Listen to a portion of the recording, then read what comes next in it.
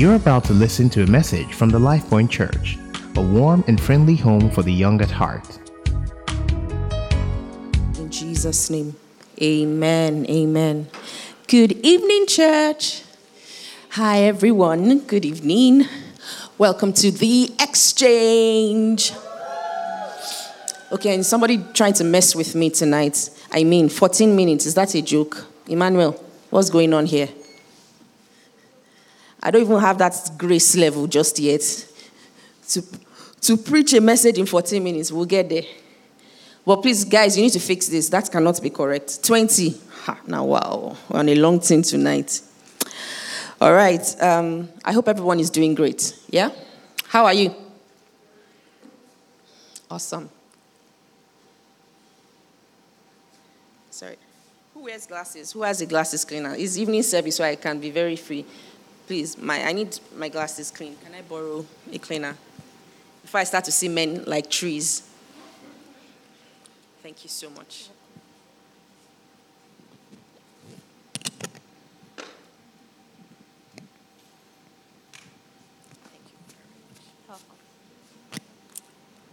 Thank you, Ibuku.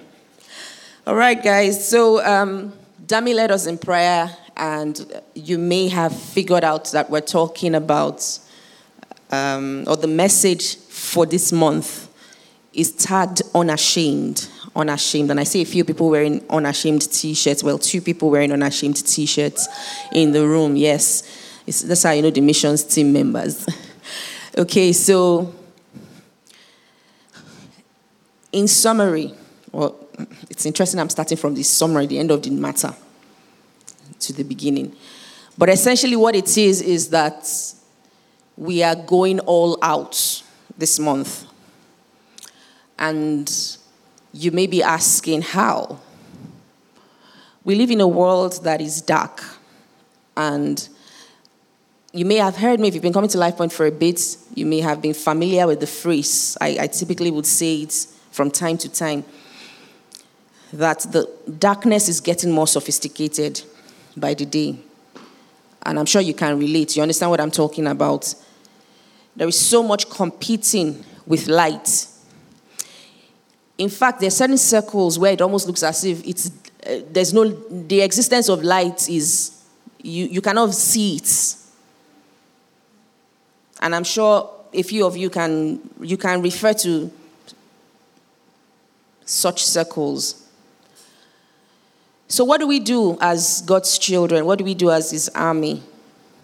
This entire month, we're going to be talking about taking the gospel to the ends of the earth. But starting with our Jerusalem, starting with Judea, starting with Samaria, as Jesus would instruct His disciples, that when the Holy Spirit comes upon them, they will be enabled to become His witnesses. They will be enabled to take the good news and spread it from Jerusalem. Jerusalem was their immediate constituency. So starting with our family members, starting with our colleagues at work, starting with our loved ones, starting with that ex, starting with, some uncle, auntie that needs Jesus, your immediate constituency.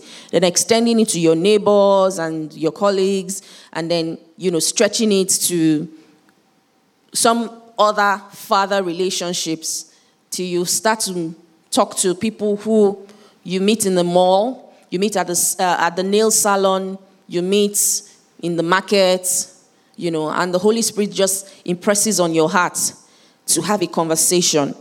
I remember the story someone shared with me some time back about she went to have lunch at a restaurant, and you know how it is, she went by herself to start with, so it wasn't as if she was on a date or anything like that.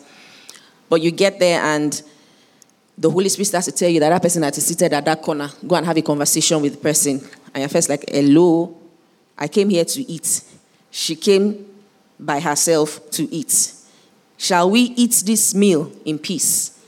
But the impression is so strong. And because she has a vibrant relationship with God, she knows best to obey.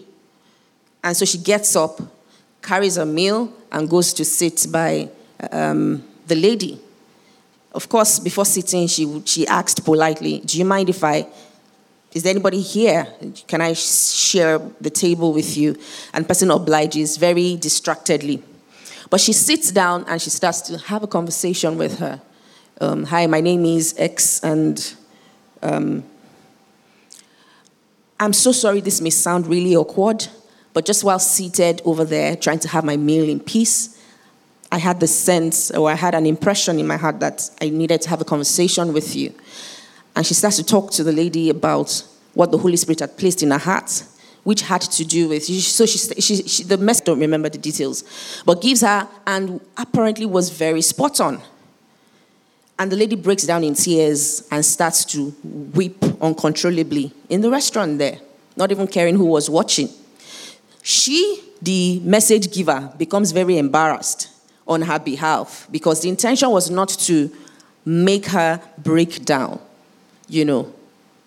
But by the time the other person, the other lady was done, and she starts to talk back to this lady, opens up to her, and she realized that, look, everything the Holy Spirit laid upon her heart to share with her was correct. And from there, she was able to minister grace to her. She was able to encourage her, share with her in a couple scriptures, and then prayed with her, and they both ate. And at least before she left, the other lady was smiling. Now, I've shared this story just so that we understand that Scripture speaks about us being ministers, or we've been given the ministry of reconciliation. We are ambassadors for Christ. There is something that God wants to do in the life of each and every person that comes our way. It is up to us to be open to those opportunities that He will present for us to engage and to interact with them. We have an option to obey or not to. That is one dimension. Now, there is the other dimension where the Holy Spirit will very clearly say to you to go and talk to someone. Or He would, you may not even necessarily be told to go and have a conversation, but you by yourself just carrying yourself and recognizing this ministry of reconciliation that you have received, this joy, this love, this new life in Christ that you've received, you want to share it with the whole world. And then you go in the strength of that knowledge and you go and meet someone who's there. Hi, my name is X. I want to talk to you about Jesus. Or you just even ask how they're doing and all that. We'll get into all that detail. But I thought to share that story to lay that background that, look, there is a lot happening in our world. There's a lot of darkness. People are not in a great place, And it's not by the number of likes on social media or the number of followers people have. It is not by what is put up as glamorous. It's not by the fancy car. It's not by the small girl, big God. There's a lot of small girl, big God that is small girl, no God situation. We're very quick to ascribe glory and thanks and praise to God. But deep down, there is really nothing. It's all emptiness. It's all emptiness, And our responsibility as God's children is to partner with Him in reaching these people, in reaching the unsaved, in reaching the people that the Bible refers to as the lost of this generation, in reaching them. That is our primary assignment. Now, it's easy to assume that your fancy degree, you went to Harvard, you went to MIT, and the next thing that should happen is that you have a fancy job at a multinational, and that is all. No, there is a difference between your vocation and your calling. Now, let me put this here. Sometimes our vocation is our calling. Sometimes God has strategically positioned some of us in certain spheres of influence to cause a change there, e.g., politics. But when I say your vocation is different from your calling, what I mean is this. What you earn to put body and soul together cannot be all that you live for. Does anybody understand that? What you do from day to day to put body and soul together, that skill, that talent, that attribute that you have, and you're using it to earn an income, adding value to an organization, cannot be the only thing that God has created you for. There is more to you. Someone needs to say that to them. So there is more to me. There is more to me.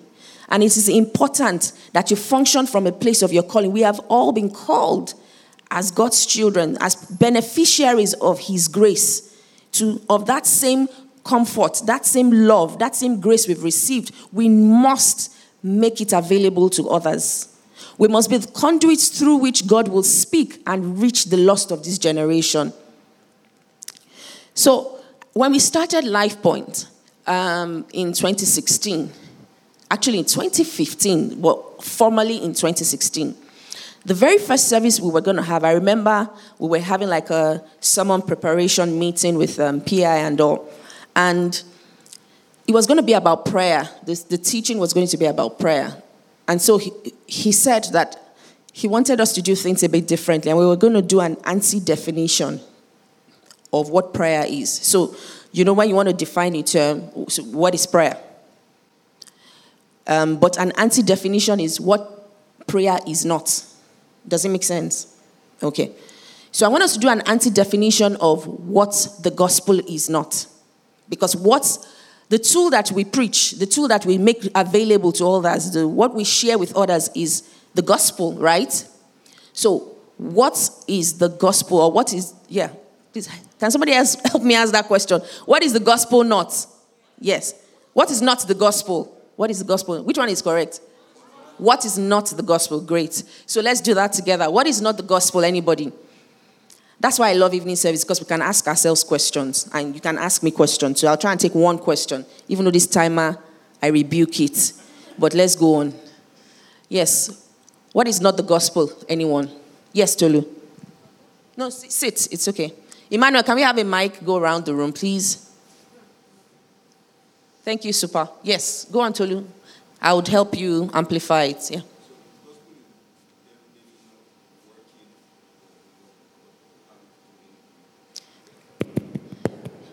Okay, I'm even struggling. I struggle to hear that. But it's not working for the love of God. Okay, let's just wait for the mic.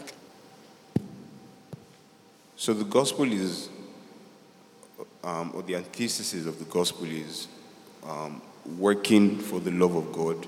So it is not working for the love of God. So, this is the anti-definition. Yes.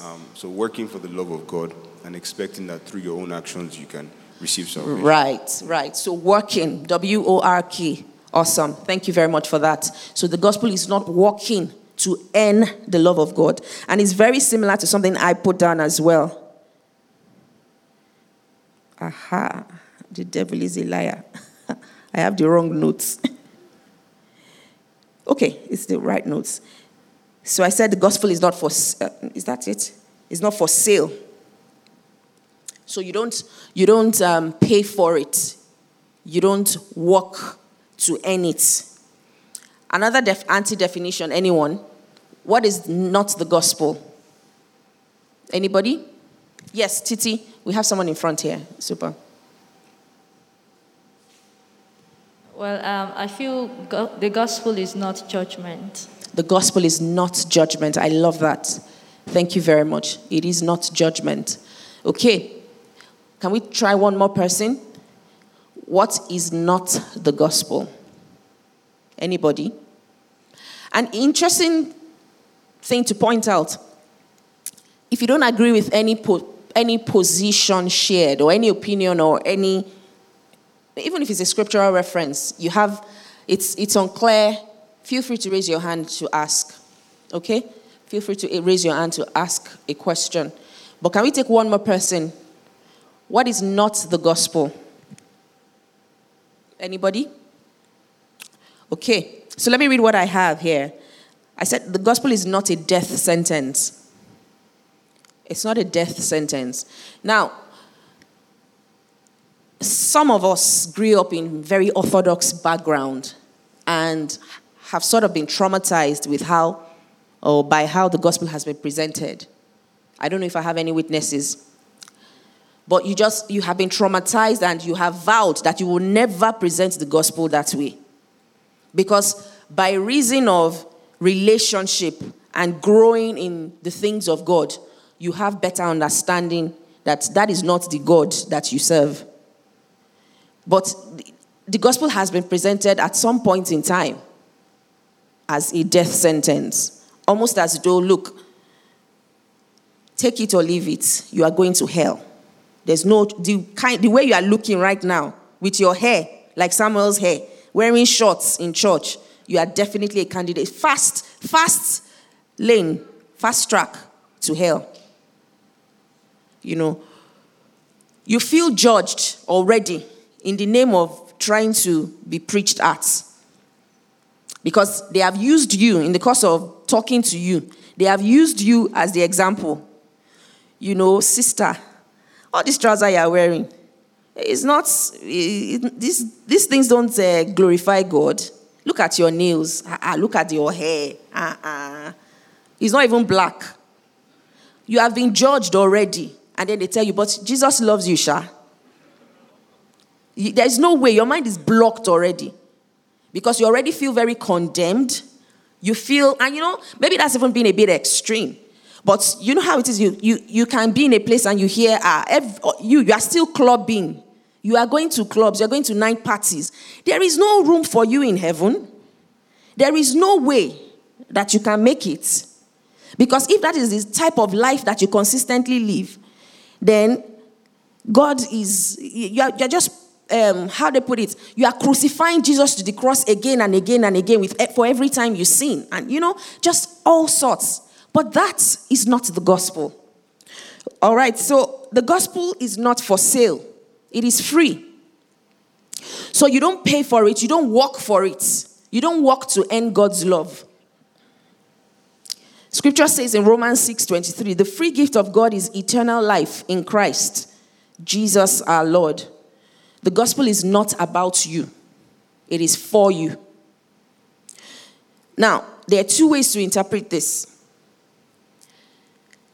The gospel can be about you because, you are the purpose, you are the, how do I put this now? You are at the foundation of the matter. The reason Jesus went to the cross was because of you and I. That is clearly established. So when I say the gospel is not about you, it is for you.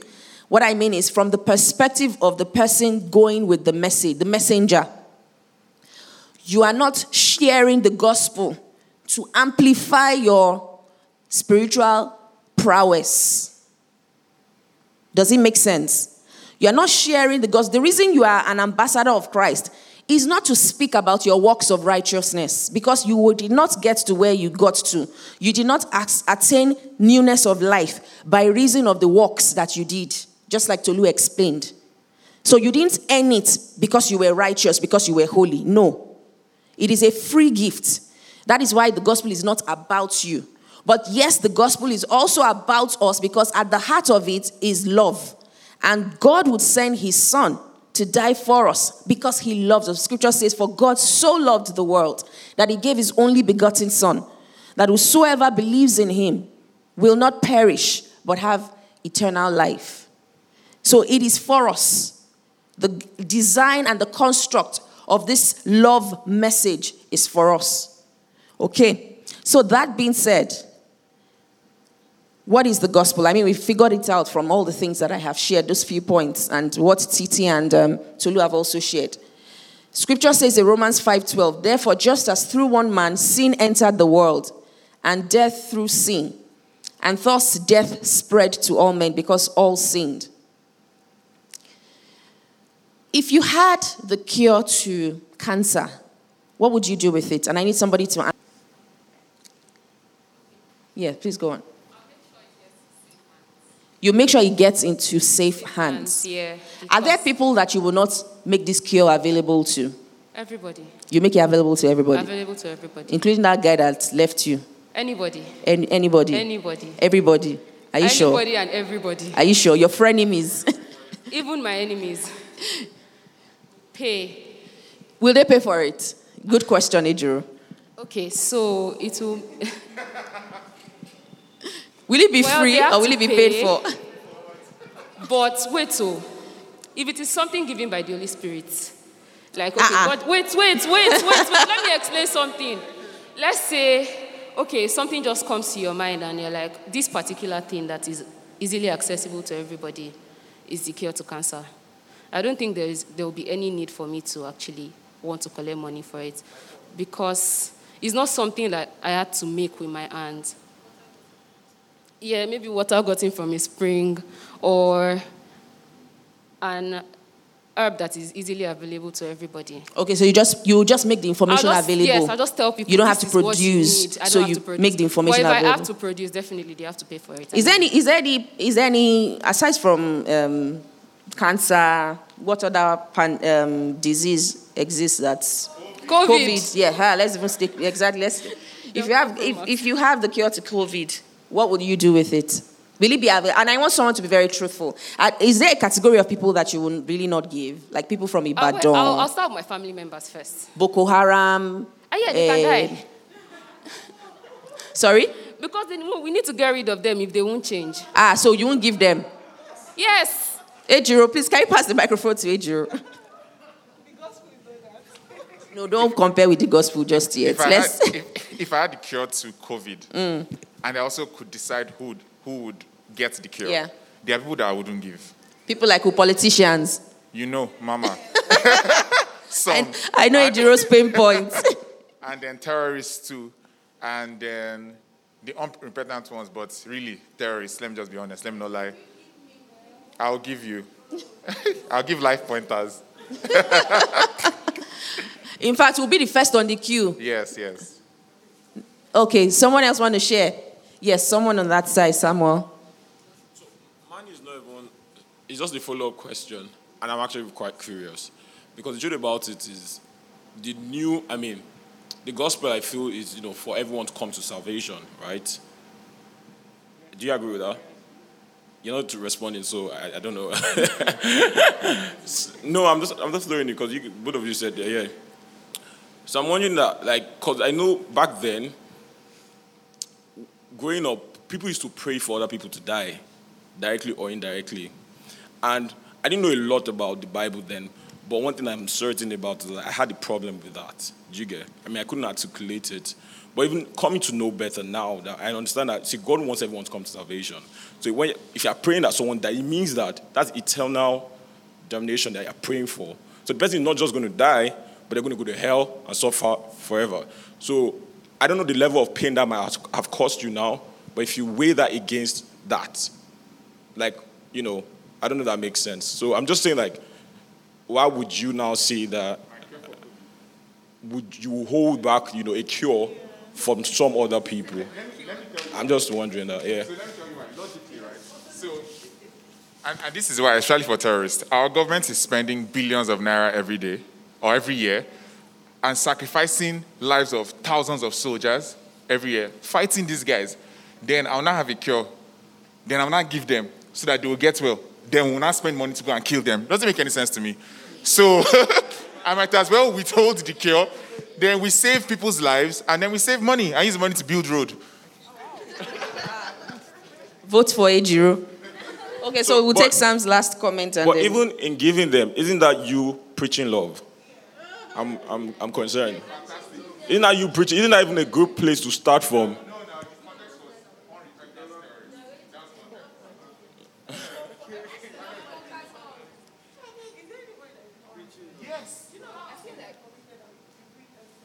We need to hear what she's saying. No, I'm not fine. So when you say unrepentant, there are a lot of sins that we do repeatedly, but God still constantly forgives us.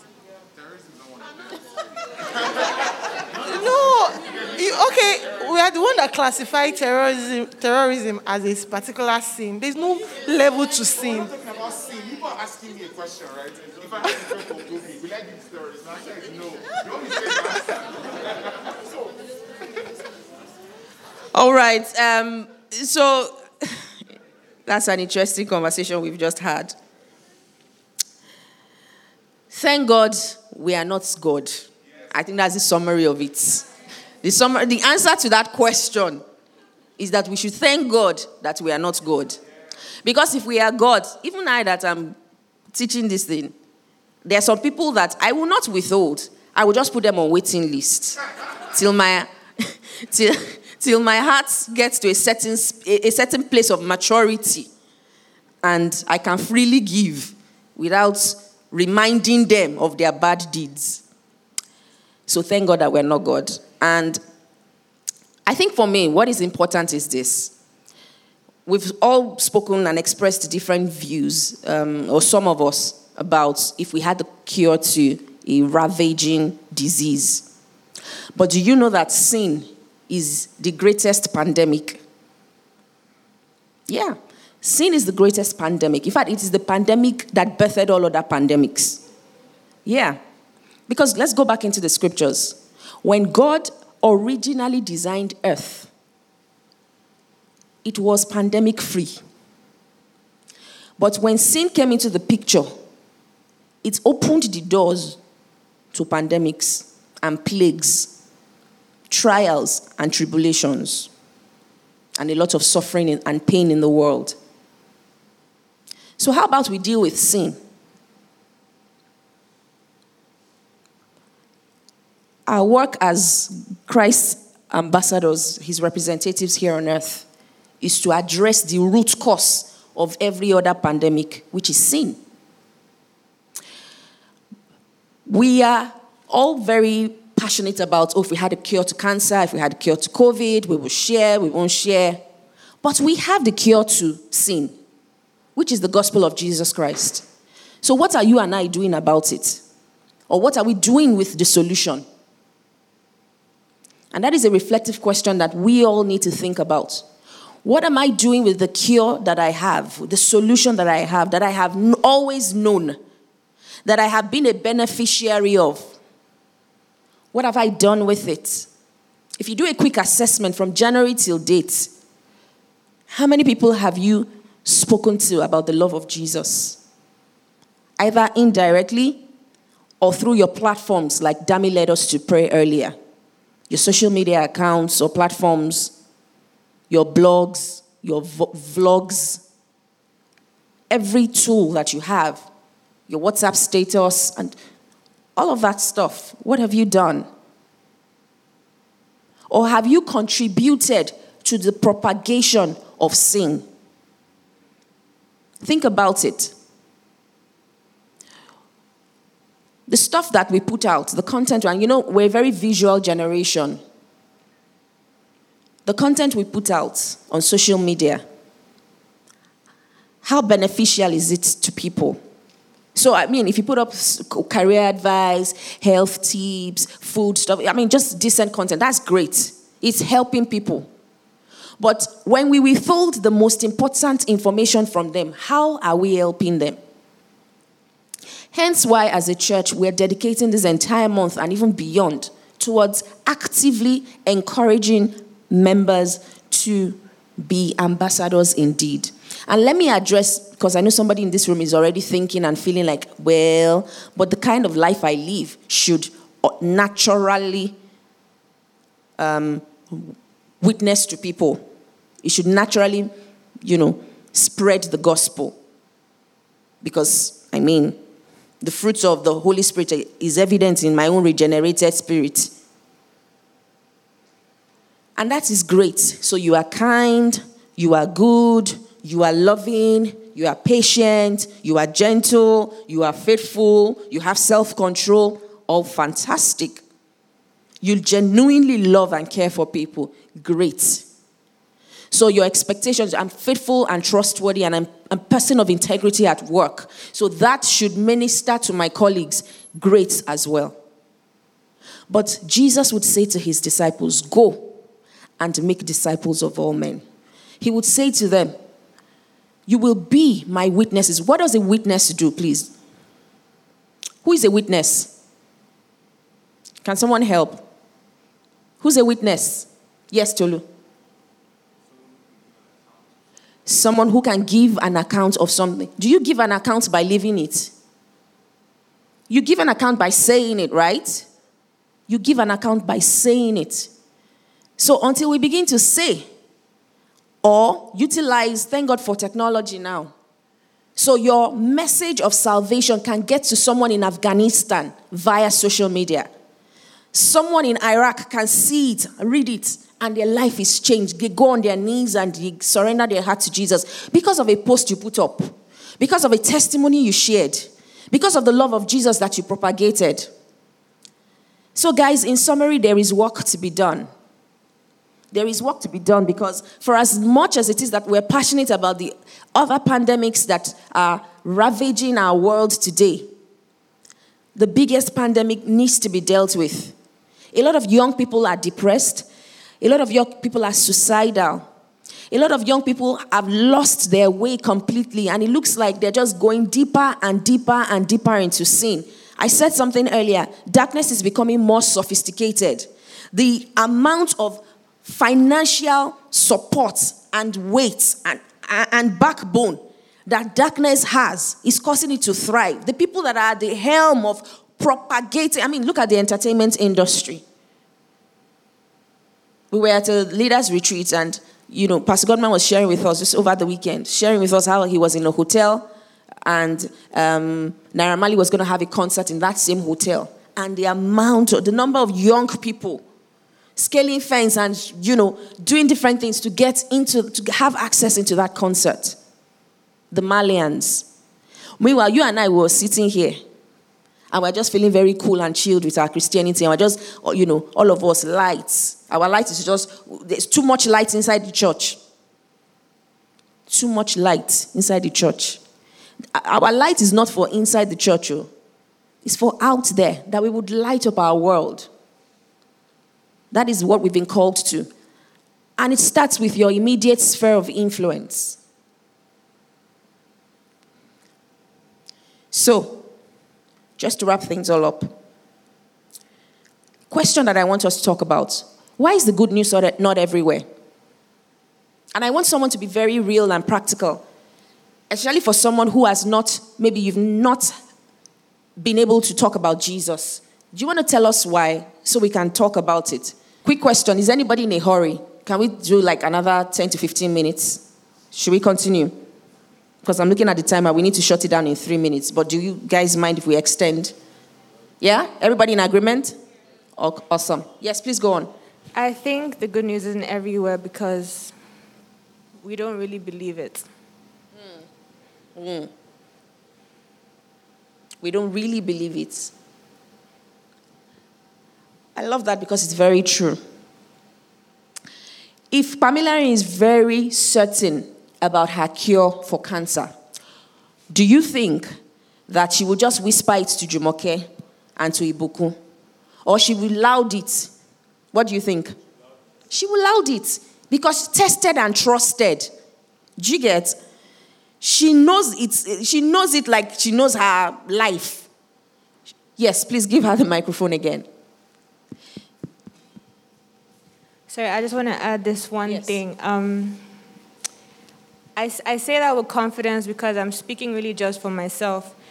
Because I would have thought that with the way that I love God, with the way that I've seen or had good influences of people who do love God, I would have thought that that would be a good foundation for me to at least begin to talk confidently about this man that I love, but it's not. And I realize it's because I don't know him well enough. I think I don't know him like as much as the skin on my bones, which is how real he is. And I think if I knew him like that, or if we knew him like that, the Jesus that really saved us, that like delivers us, I don't think it would take. I probably wouldn't eat. I'd rather talk about him than eat. So I'd rather talk about him than sleep. I'd wake up and go to Ibadan if he wanted me to tell somebody about him, because that's what he's worth. Absolutely, you are very spot on. So 2 things you've shared, and I was just elaborating on that second thought actually. First is that we don't believe, and the second is that we don't know him well enough. Very correct. Because and back to my reference earlier, what the cure to cancer that she has developed, if she knows it well enough, she will not hesitate to talk about it, to speak from a position of, from an informed position or from, a knowledgeable position about it. That's one. Now, the belief part.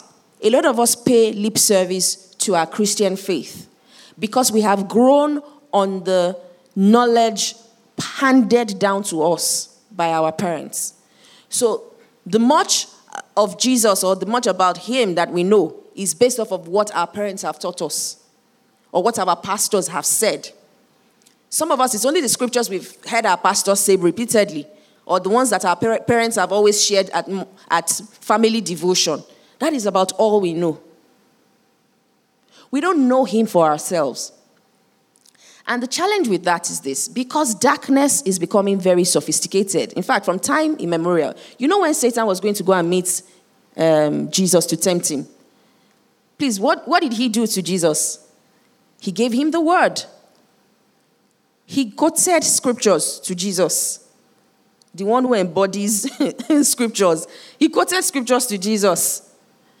So the people we want to go and meet, guess what? Some of them know the scriptures more than we do. So I was somewhere about 2 weeks ago, and they were talking about how it is that ISIS. Meanwhile, I need to go and study that structure. I don't know if anybody has done any research about ISIS. If you have, please share with me, because it's part of my next set of reading. And if there's any book you want to recommend to me about that, because apparently they have a very solid structure. See, in fact, what the person was doing was comparing to us Christians. Our best brains in church, we deploy them to carry chairs and to wash toilets. In structures like ISIS, the type of technology they deploy there is very clear that it's not anyhow people that are that are behind the scenes. It is solid, intelligent people. That is why somebody in America or in France will sit down and watch their videos, their videos, get up, carry their bag, leave family, and head over to Iraq or wherever it is they are stationed. Are you following me? See, until we begin to become serious with the Jesus that we have come to accept, until we stop paying lip service, until, you know how the scripture speaks about the fire being shut up in your bones, until your altar becomes alive, until we begin to prioritize knowing him. Some of us are in the category where we're more concerned about doing for him than being with him, than knowing him. How do you know him? You study the word. You spend time in prayer. You study the word and you spend time in prayer. That is how we increase in our knowledge of him. Scripture says in Ephesians 1, I think it's from 16 or so. Please, can somebody help me open it up? I think it's Ephesians 1. That prayer that Paul will pray for the church in Ephesus. That the eyes of our eyes, the eyes of our understanding, I say eyes of our eyes, Holy Spirit. The eyes of our understanding will continually, consistently be flooded with light. See, when you operate from a place of light, there is nothing anybody wants to say to you, even if you don't have all the answers being thrown at you. But you can speak confidently about the Jesus you know. And I want to say something as well, just to also respond to that comment about believing and, more importantly, the not knowing him well enough. So I started talking about Jesus as a child. And I promise it wasn't like I knew much. And it wasn't because, I would say that the church asked us to go talk about Jesus.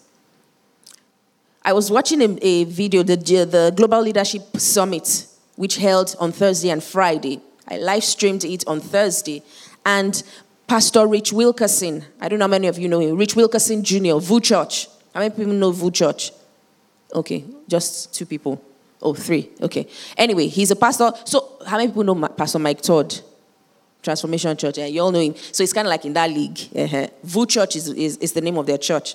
And he was talking about how his father used to be a pastor, by the way. So obviously not obviously, because some of you are here, you are PKs, and you are like this, you are not interested in following your father's footsteps or your parents' footsteps. Anyway, his first introduction into evangelism was that his father told him, let's go visit some neighbors. Put him in the car. He said he was about 9 or so. 12. He was 12. His father then drove, and they got to this street. He parked the car at the beginning of the street and said, son, you know what we're going to do today? We're going to talk to people about Jesus. The little boy, as a 12-year-old, was excited. Yay! Because he thought all he was going to do was to carry his father's bag or Bible while his father did the talking. And his father said, so, get out of the car and go to that first house. When you get there, knock on the door. He said, looked at him like, is that a joke? He said, when you get there, knock on the door. He said, but what if they slam the door in my face? Oh no, what am I supposed to say to them? Boy, tell them about Jesus. What if they slam the door in my face? Then go to the next house. So what will you be doing, Dad? Oh, I'm going to be here praying for you. Yeah. So he said he got there, the first door, knocked on the door, they opened up, and he starts to stammer. And the person slams the door at him. And he knocked again, and of course, they yelled at him.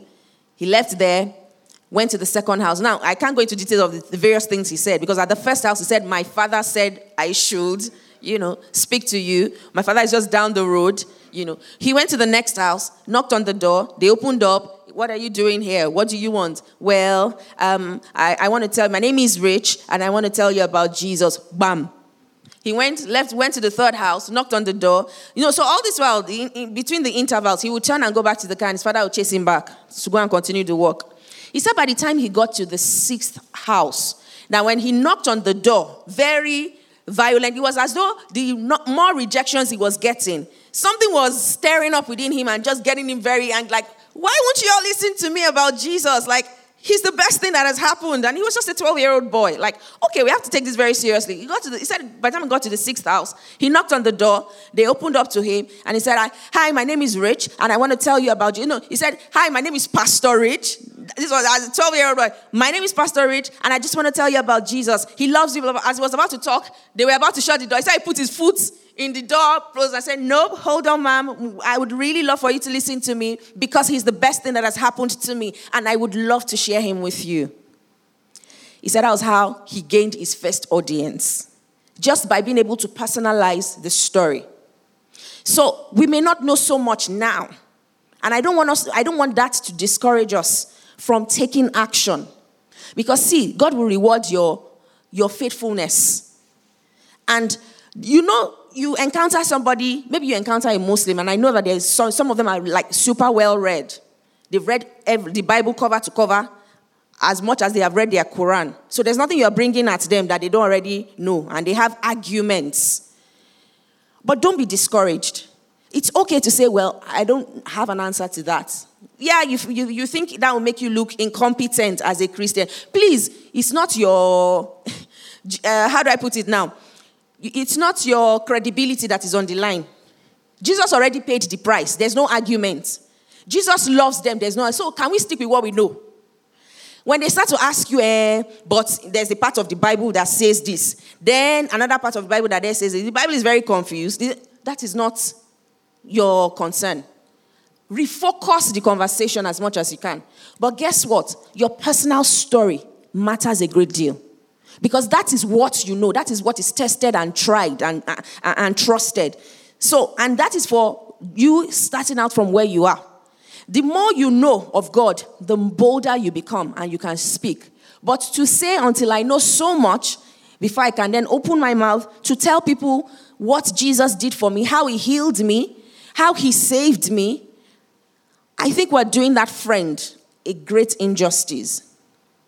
I mean, I've heard tons of stories about people who live today in regrets that they never got to share the gospel with their parents, or they never, out of fear, or they never got to speak to some colleague or some friend before they passed, out of fear. I've also had a similar regret. There's a colleague of mine, who was a Muslim, And we were just beginning to build a friendship. Because also sometimes for some people, they need to trust you. You may have attempted once or twice, but it's just fallen on deaf ears. We're just beginning to build a friendship. And unfortunately, she had cancer. And we didn't know. She was being treated for ulcer. You know, I wept like a baby when she died in America. But when I got the news, I wept like a baby because I thought, man, Busola, how did you not even discern this? How do you know, imagine if I had spent time praying for her and just perhaps the Holy Spirit had revealed to me, tell your friend that they need to change her medication. Tell your friend to go and get a second opinion. Because, I mean, she outrightly just died based on the poor quality of medical services that we have in our country. That's the fact. But by the time she got to America, she was already at stage 4 cancer and she did not know she was being treated for ulcer. So, my point is, don't wait till the time you start to regret, I wish I had opened my mouth and just said, do you know Jesus loves you? Sometimes that is all someone needs to know. And then they're like, what do you mean by that? With the way my life is all messed up, how can he possibly even love me? And then that gives you an opportunity to say, do you know what my life was like until I met him? And you get to share your story with them. And there are a few scriptures. If there's something called, we're supposed to watch a video, but we can't. But you will see it on social media this week, where the amazing Adriel talks about how to talk to anyone about Jesus. And he would outline, it's a very short video, 7 steps. Number 1 is to pray. Pray before you engage in the conversation. Number 2 is to start with the conversation. Number 3, sorry, I have to consult my notes. I was not the one who recorded the video. Number 3 is to tell them about the gospel, because that's the crux. Remember, it's not about you. It's not about you. So your story must point them to Jesus. Your story must not make you look like a spiritual juggernaut. Otherwise, you have lost the essence of the conversation. If all you go and say, so I fasted, I prayed, even though I didn't know what fasting and prayer was. And then one angel just came into my room, and then I just fell on the floor. And when I woke up, I was saved. And it is all about you from beginning to the end. That is not the gospel. The gospel has to be clear. It's the good news. The Greek word for good news is evangelion. So it is important that we ensure that the reason for this message, the good news, is Jesus. And that is what must be shared. How he saved you, how he healed you, how he came through for you. Or maybe even your family or a friend that you know. Share the gospel of Jesus. Number 4 is to be confident. Be confident with your story. At least that's where you're starting from. And then if you have a few scriptures to buttress it. John 3:16. For God so loved the world that he gave his only begotten son. It's related to it. Can you imagine the only son that you have, sacrificing him for the sins of many? The one who knew no sin became sin for us. That's what scripture says. Okay? Then number 5, don't argue. Don't engage in vain arguments. What you know, you know. What you don't know, you don't know. What is your responsibility is to sow the seed of the word. And guess what? As you spend time knowing or studying the word, as you spend time in prayer, as you spend time building your relationship, you begin to know God more. Because guess what? God wants to reveal himself to you and I. Scripture says that the secrets of the Lord are with them that fear him, them who revere him. He wants to reveal his mysteries to his anointed ones. He wants to speak to us. That is the quality of relationship he wants to have with us. So as you know him more, you become more like him.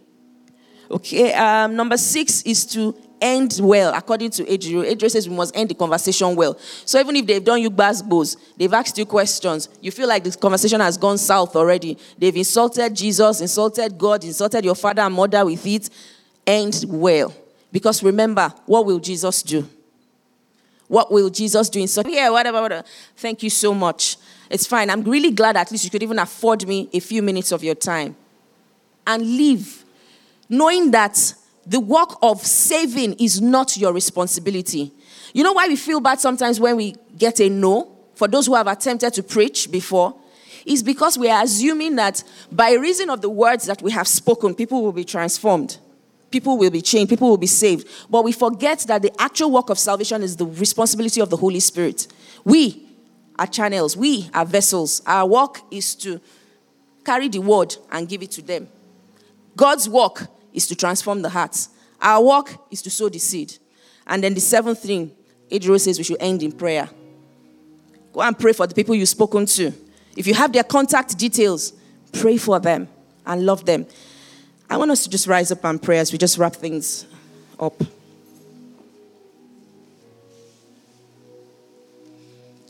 And it's just one prayer.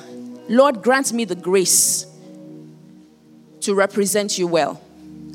Grant me the boldness and the confidence to speak, to share the gospel to everyone that needs it. Everyone you bring my way. The opportunities you bring my way, help me to recognize them. At work, in business, in my sphere of influence, in my family. Help me recognize those opportunities where you would want to use my lips, where you would want to use my hands, where you would want to use my feet, the places that I need to journey to. You know, sometimes I've heard stories of people's flights being delayed and you're very upset. Meanwhile, by the time your flight eventually, while waiting for your next flight, somebody sits beside you and you start to have a conversation with the person. And before you know it, the person gives their heart to Jesus. And then you realize, with benefit of hindsight, this is the reason why my flight got cancelled. Sometimes God would disrupt our plans to achieve his purpose. Are we willing for our plans to be disrupted? So that the purpose of Jesus are achieved. So that the purpose of God for the lives that because the Bible says that he wants all men to be saved. He wants people to come to know him. That the light you have received would also shine in their own lives too. That they will be beneficiaries of his grace and of his love. So tonight we're proposing, we want to join you. We want to partner with you where you are working in our generation. We want to partner with you. Is someone saying that, Lord, I am committing this entire month of August to join you where you are working in my generation, where you are working in my office, where you are working in my family. I'm proposing, Lord, I'm committing to joining you at work. In the name of Jesus, use my lips.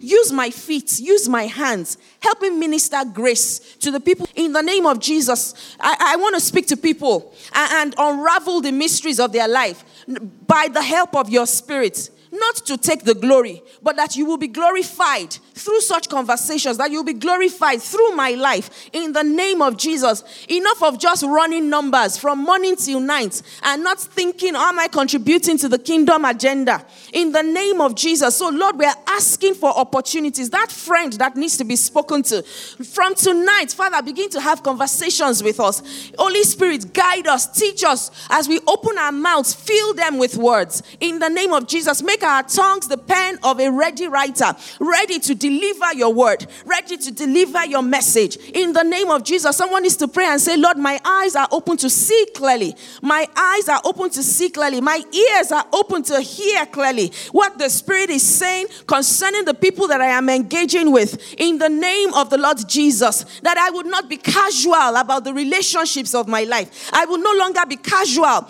such that I miss opportunities for ministry, that I miss opportunities for evangelism. Lord, I will not be casual. Every day as I journey, Lord, I am sensitive to the leading of your Spirit in the name of Jesus. And for someone here who feels like, well, I'm still working from home, I hardly ever see people, would you say, Lord, open my eyes to see when I get into the cab, when I go to the mall, when I go to the supermarket, give me someone, what John, what's his name, would pray and say, give me Scotland or I die.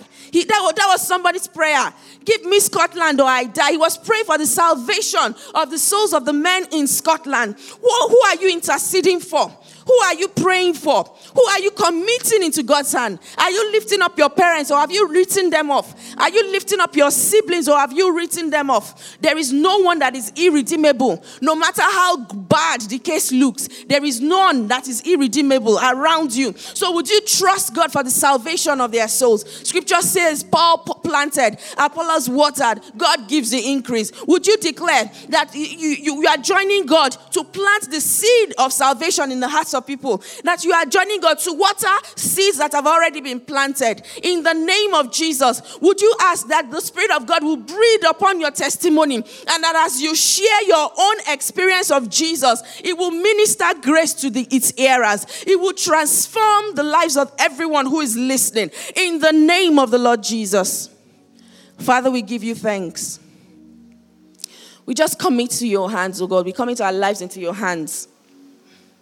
Your word says we should go and make disciples of all nations. We ask for grace. We ask for strength. At the heart of this, Father, is love. The gospel is a message of love. So I pray for each and every person that you will fill our hearts with your love. You would increase our love tank. You will fill our hearts with compassion for the unsaved, for the lost, for the broken, for the depressed, for the suicidal, for the LGBTQ community, for wherever it is you are leading us into, Lord. For that colleague, for that boss that appears wicked, fill our hearts with your love and your compassion. In the name of Jesus, as Jesus would not write off anyone, from tax collector to physician to, all the bad people in his day. So much so that the Pharisees and the Sadducees would criticize him. Lord, we ask for grace not to write off anyone, even those who have hurt us, that we will present them to you in the place of prayer. And Holy Spirit, you would heal us. You would heal our hearts. In the name of Jesus, we give you all praise, oh God. In Jesus' name we have prayed. Amen and amen and amen. Would you celebrate Jesus? Thank you for listening to a message from the LifePoint Church. To download more free messages, please visit www.soundcloud.com/LifePointNG.